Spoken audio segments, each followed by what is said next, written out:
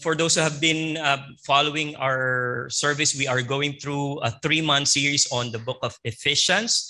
We're trying to unpack what the gospel is through this book. And we just finished chapter 1.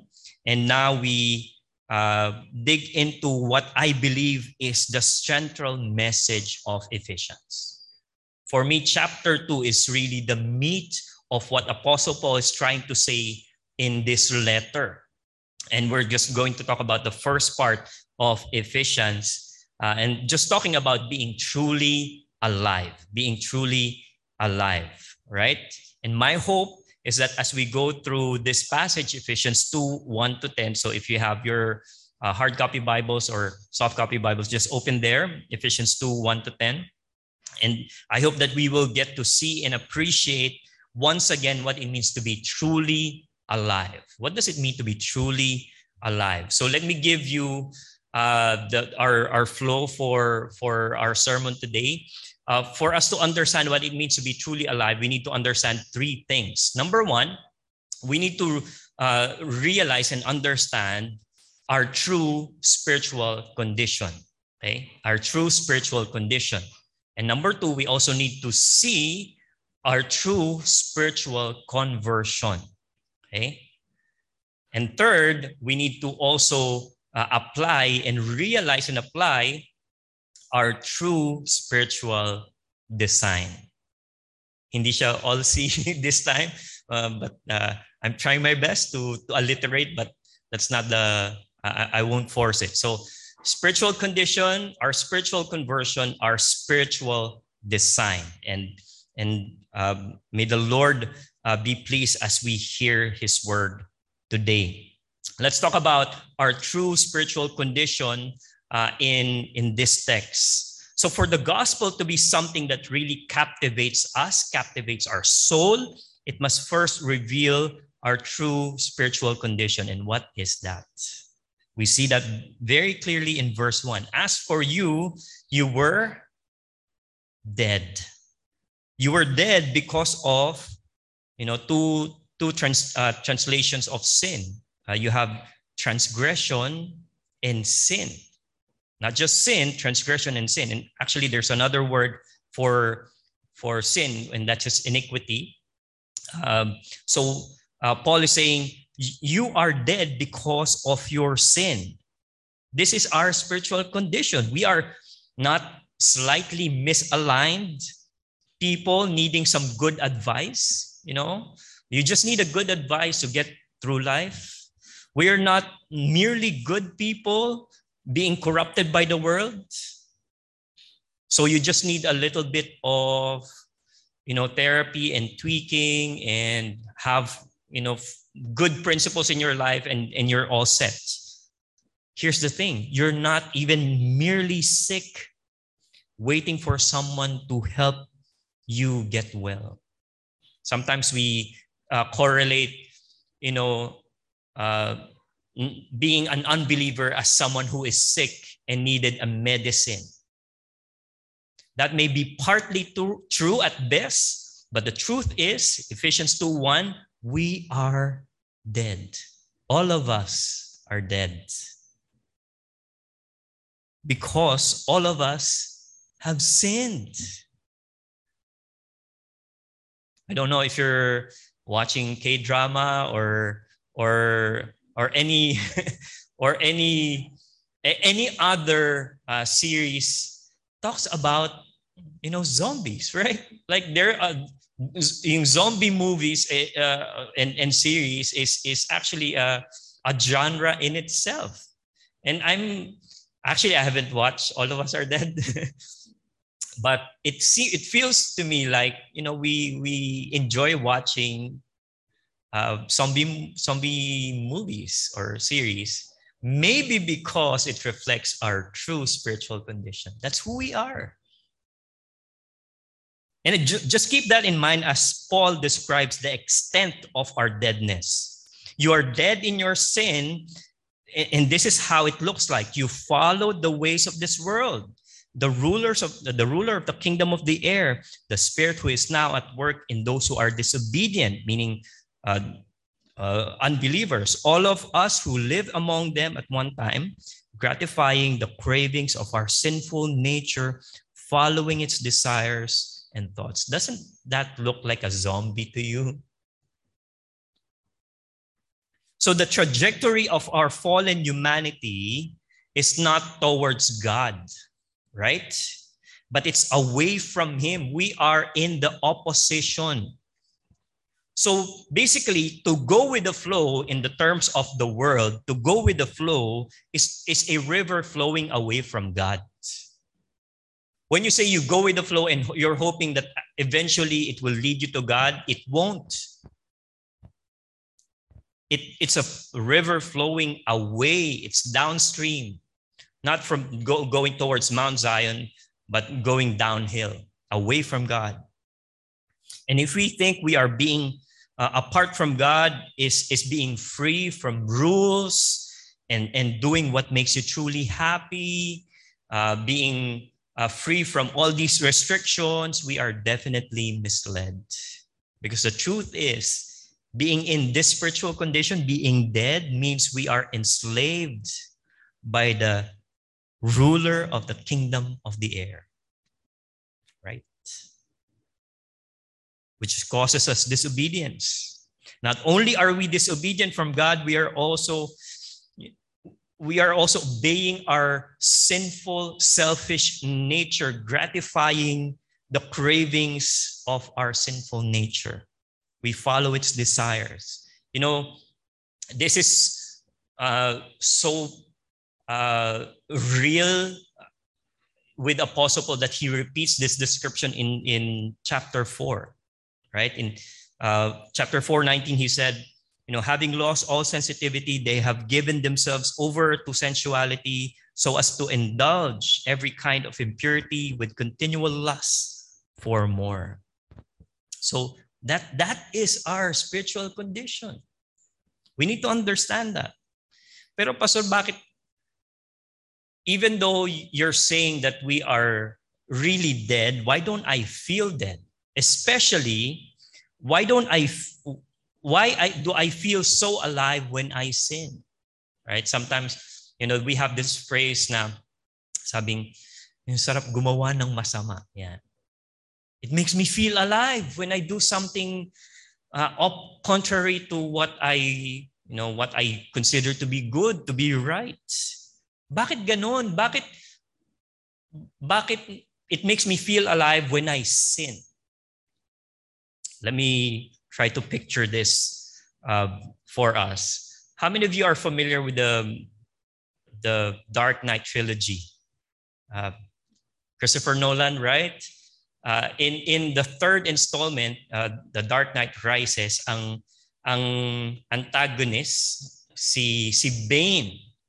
And in this first battle ni Batman at saka ni Bane, natatalo si Batman, natatalo siya eh. Hindi niya kaya si Bane. So gumagamit siya ng kanyang mga tricks. So what he did in those battles, he used EMP to close all the lights. To close all the lights. Anong sabi sa kanya ni Bane? Let me quote. You think darkness is your ally. By the way, si Bane the first guy who wore face mask. You think darkness is your ally. You merely adopted the dark. I was born in it, molded by it. I didn't see the light until I was already a man. But then it was nothing to me but blinding. Even if you're Batman, if you have an enemy like that, you'll be scared, right? Friends, that's just like Bane. That's who we are. We are born in the darkness. That's why we are comfortable with the darkness. That's why it feels right, it feels comfortable, it feels good when we sin because we are born in it. That's where we thrive. And so the opposite is true. We are uncomfortable with light. It seems blinding to us. No wonder the world considers Christianity killjoy. Kasi it sheds light in the darkest parts of our soul where we find comfortable. Right? You know, someone once jokingly said, if I'm going to hell, if me going to hell means I get to do all the things I want without all these inhibitions, without the restrictions, then I'm free to do anything I want. There's no God to restrict me. Then I don't mind going to hell. You know, that person does not understand what is yet coming for him for eternity. Because it might feel like something you're enjoying, something pleasurable, but your deadness is not yet your punishment. You see, our deadness is our default condition, not yet our punishment. Right? The fact that you're sinning is not yet your punishment. That's your just default nature. That's our nature. That's our condition. And so this section, Paul ends it with the penalty of our deadness. And what is that? We are by nature children of wrath. We are by nature children of wrath. Wow. You know, we don't normally talk about the wrath of God. In our small groups, in our conversations, we like sermons about how God is so forgiving, so loving, how gracious He is. And that is all true, and that's something that we should hear in our preaching. But we also need to remember that God is a just God. That He will not let the guilty unpunished. So while we are enjoying being comfortable in the darkness, there will come a time that it will no longer be bearable. There will come a time it will no longer be bearable. But I'll quote a preacher that's infinitely better than me. In July 8, in 1741, a preacher named Jonathan Edwards gave a sermon called Sinners in the Hands of an Angry God. What a great sermon title, right? Sinners in the Hands of an Angry God. You know, we rarely hear a message like this about the reality of God's punishment. Can you imagine being part of that congregation, hearing sinners in the hands of an angry God? Here's an excerpt. I think we have that on the slide as well. Here's part of that sermon. How dreadful is the state of those who are daily and hourly in danger of this great wrath, in infinite misery. But this is the dismal case of every soul in this congregation that has not been born again. However moral and strict, sober, religious they may otherwise be. Oh, that you would consider it, whether you be young or old. There is reason to think that there are many in this congregation now hearing this discourse that will actually be subjects of this very misery to all eternity. We know not who they are, or in what seat they sit, or what thoughts they now have. It may be that they are now at ease and hear all these things without much disturbance, and are now flattering themselves that they are not the persons, promising themselves that they shall escape. How would you feel being part of that congregation? Pastor, napaka-condemning naman. Parang hindi naman biblical. Well, actually, it is. Jonathan Edwards is saying powerfully what Apostle Paul is saying plainly. We are doomed in our sinful state. We are doomed. And I emphasize this to help us see the gravity of our punishment if we remain dead in our sin. And if we are dead, think about this. If we are dead, how can we consciously and intentionally choose God? If we are dead in our sin, if we are doomed for eternity, how can we be aware to say the Lord Jesus Christ is my Savior? How can we do that? We can't. We cannot unless we are made alive, unless we are born again. So when someone says, I think I read this in one of the books, a guy said, I like to be a Christian, but not the born again type. And the preacher said, I don't know what you mean. There's no other type of Christian, only born again ones. You must be born again. That's how you see and experience and enter the kingdom of God. So we need to be born again. Otherwise, we are doomed for eternity, which brings us to our next point. This gospel reveals to us our hope for a true spiritual conversion. Right? If we are spiritually dead, we cannot make ourselves alive. Have you heard of anyone who made himself alive when he's dead? Even if those who are in the hospital flatlining, you need someone else to revive you. So we need an external force, a supernatural power to breathe life to our spiritual deadness. And that's what we experience with God. That's what we experience with our spiritual conversion. It is a sovereign act of God. Verse 4 starts with, but God.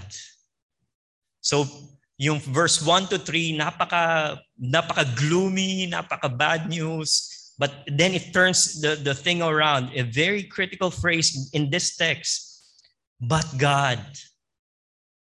R.C. Sproul said, if you want to understand Reformed theology, read this verse 1,000 times. Because this is the thematic passage of the gospel. But God, being rich in mercy, because of his great love, which he loved us, even though we were dead in our offenses, made us alive together with Christ. By grace you are saved, and he has raised us up together with him and seated us together with him in the heavenly realms in Christ Jesus. The gospel is not so much making good people better or great people reach their full potential. The gospel is making dead people come to life.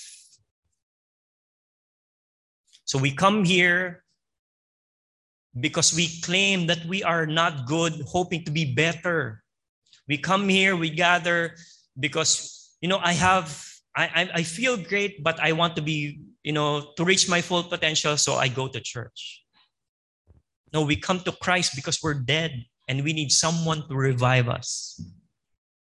And that's what we experience with our conversion. It is a sovereign act of God. And for those who are looking for biblical terms, this is a monergistic act of God. But how do I know, Pastor, for sure that God has sovereignly and graciously made me alive? Well, the Bible provides us a lot of assurances of our secured salvation.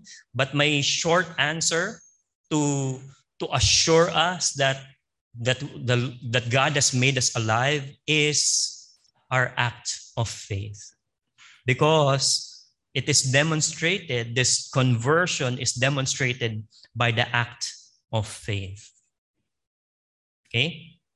So if there's a moment in your life that you have been aware of your spiritual condition, You realize that you are without hope apart from Jesus, and you place your faith in Him. That is a demonstration, an evidence of a spiritual conversion in your life. It doesn't have to be flashy. Hindi siya kailangan cinematic. Maybe it was a tearful prayer in your home. Maybe you attended a conference. Maybe a friend shared the gospel to you, and then you were made aware of your sin, and you place your faith in Christ Jesus. That is a demonstration of a spiritual conversion happening in your life. Verse 8, for it is by grace that you have been saved through faith. And this is not from yourselves, it is the gift of God, not by works, so that no one can boast. And now this is where it gets tricky, because the working concept in our religious mind is this: I need to believe in God in order for me to be born again. Okay? So sabi natin kanina, we need to establish that we need to be born again. And for that to happen, I need to believe in God. So the statement in our minds, I need to believe in God in order for me to be born again. Question, is that statement true?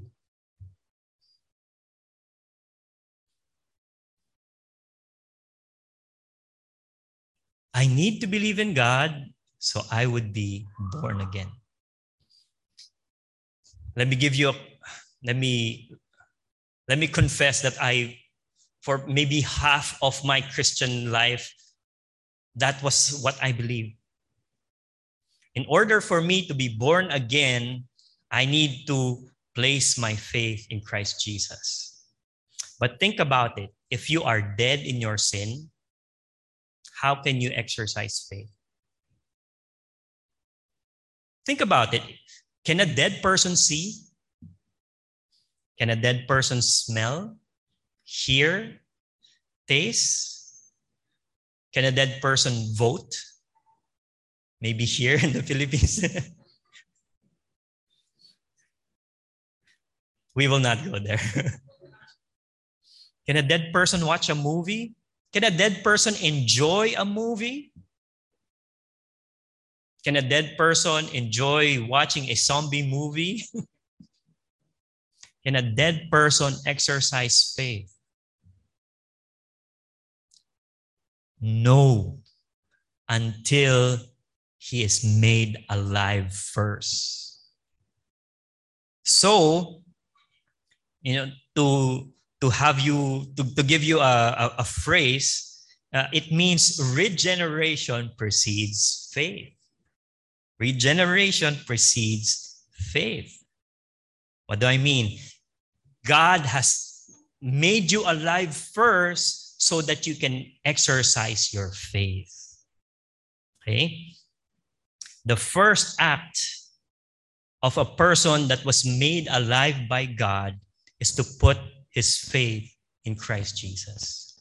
When you open your eyes, you realize you have been dead and someone has made you alive, you place your trust in Jesus Christ. So regeneration happens and then you put your faith in Jesus. That's why I say yung spiritual conversion natin is demonstrated by the act of faith. It must happen. You must put your faith in Christ Jesus, but that is not the means of your regeneration. Okay? So again, our faith is the expression of our converted heart. It is the evidence that God has made us alive. Let me quote yung Gospel Transformation Study Bible talking about this passage. Faith itself is a gift. Faith is not the ultimate good deed that saves us, but the instrumental cause of our salvation. Grace flows through the channel of faith, but the channel itself is God's construction. We are saved by grace. Faith is simply acknowledges and rests upon who God is and what He provides.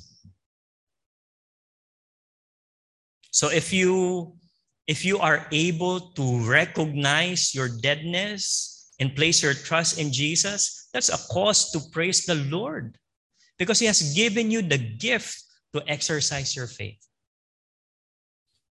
And so because this is entirely the work of God, our regeneration, our conversion, our placing our faith in Christ Jesus, then we have no reason to be proud about it.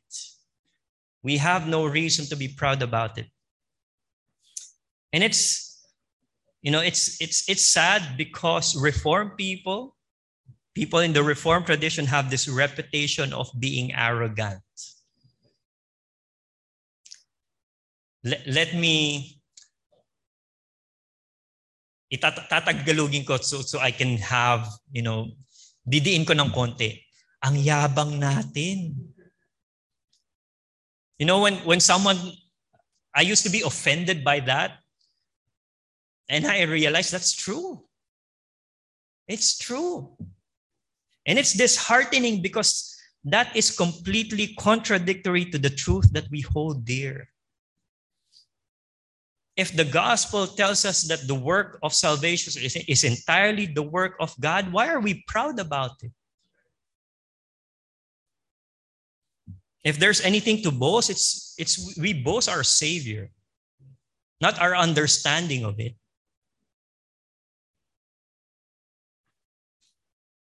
God resurrected us not because we're better people. God resurrected us because we're dead. Remember that. So what are we to do with this new life that was given to us? We are dead in our sin. The Lord has made us alive by God's grace and allowed us to exercise faith. For what? If the only purpose is to save us, then we should be enjoying eternity in heaven by now, right? But we see that the gospel not only reveals to us our spiritual condition apart from Christ, it also reveals to us our true spiritual design because of our union with Christ. Our true spiritual design is this. Ephesians 2:6. And God raised us up with Christ and seated us with Him in the heavenly realms, in order that in the coming ages He might show the incomparable riches of His grace expressed in His kindness to us in Christ Jesus. Well, our spiritual design involves experiencing God's incomparable grace. Here, in part, in eternity, in full. We experience, let me repeat that. We experience the incomparable grace of God here, in part, but without restriction, in fullness for eternity. And that, should help us long and be excited for heaven. Some people are not excited about heaven because they think when we get to heaven, tapos na. I don't have to believe anymore. I don't have to read my Bible. I don't have to do all these obligations of Christians. And we'll just, enjoy boring, parang ganon. But we will spend eternity unpacking the incomparable riches of His grace. You know how awesome the riches of God's grace is? We need eternity to understand it. We need eternity. You don't capture it in 4 years in seminary. In 50 years of Christian life, you need eternity to appreciate and realize the richness of God's grace in your life. And that's what we will do for eternity in heaven. That's something we can look forward to. But what about now? What about now? Well, our spiritual design as well is to do good works here, today. Verse 10, for we are God's masterpiece, where we have the word poetry or poem. He has created us anew in Christ Jesus so we can do good works. When? He had planned this long ago. And this is, our spiritual design trumps our spiritual condition apart from Christ. You know why? Because yung ating spiritual condition, we were born into it. We experienced it when we were born. Yung spiritual design natin was planned long ago before you were born. It's basically restoring what sin has corrupted in your life. And that is to do good works. What a beautiful reminder that we are God's work of art, God's workmanship, God's creative work. Regardless of how people called you in the past, you may have been called a mistake. You may have been called a failure. You may have been called worthless. But for God, you are a masterpiece. You are a masterpiece. So I have a pastor friend, really captures this well. Doing good works is not simply a matter of duty, but a matter of design. Right? Let me repeat that. Doing good works is not simply a matter of duty. You feel obligated to do it because the pastor said it, because that's what it looks like to be a Christian. It's a matter of design. You were designed to do that. And this is not based on your previous performance or your future performance. God already prepared this design long ago, long before you were born. So if someone tells you you are not good for anything, remember this verse, that you are God's workmanship. Let me just give some practical applications with this beautiful, beautiful passage. Number one, as we think about our spiritual condition apart from Christ, as we realize yung spiritual conversion that we have is by the grace of God, sovereign act of God, demonstrated by our faith, and that we have this spiritual design to do good works and experience God's grace. Here are some practical things that we can do. If you are united with Christ, let us not live according to our past condition. That's why yung verses 1 to 3 is in the past tense. You were once like this. You used to live like this. Paul is telling them, you don't have to live like this. Christians are supposed to be the ones showing the world what it means to be truly alive. We show that. We show the people with our lips, with our act, what it means to be truly alive. Second, let us consider being truly alive when we gather together. Let's be excited to praise God, to remember His incomparable grace. Let's give generously. Let's pray for people. Let's share our life to others. And three, let us live as God's masterpiece and produce graciously great works with how God has called you.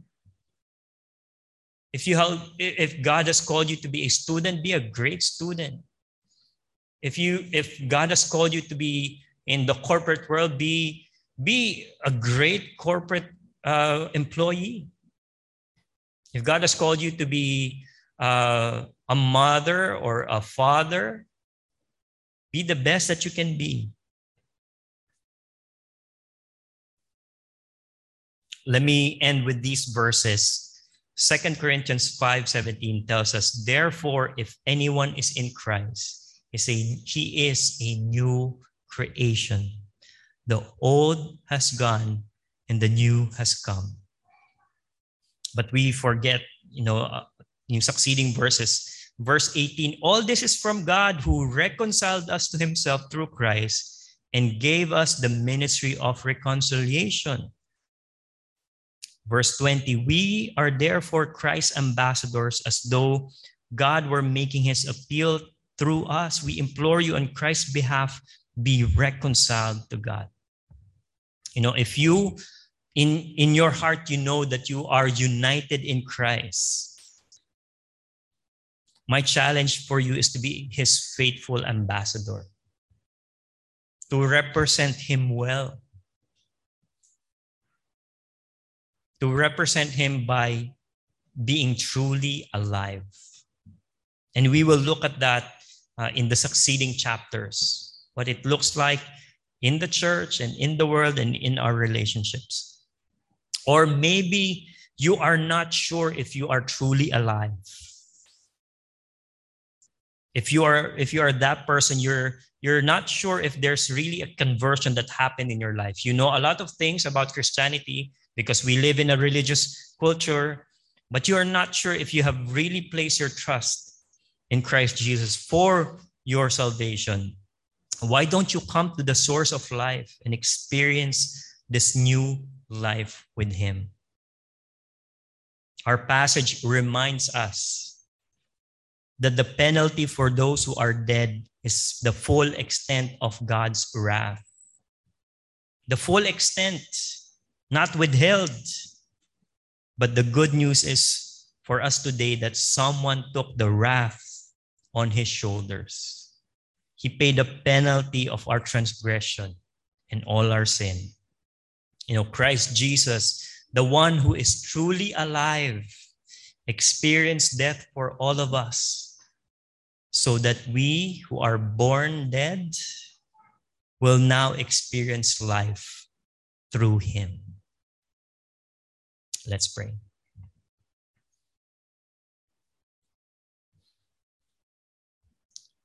Father, what a glorious and gracious thing that we can see and understand the good news you have for us. Thank you that you have opened our eyes. Thank you that you have made us alive. Because apart from that, this will be gibberish. Apart from you making us alive, this will not make sense. Thank you that you have gifted us the ability to put our trust and our hope in you. May we be people who express what it means to be truly alive in the areas that you have placed us. This is our prayer with thanksgiving in Jesus' name. Amen.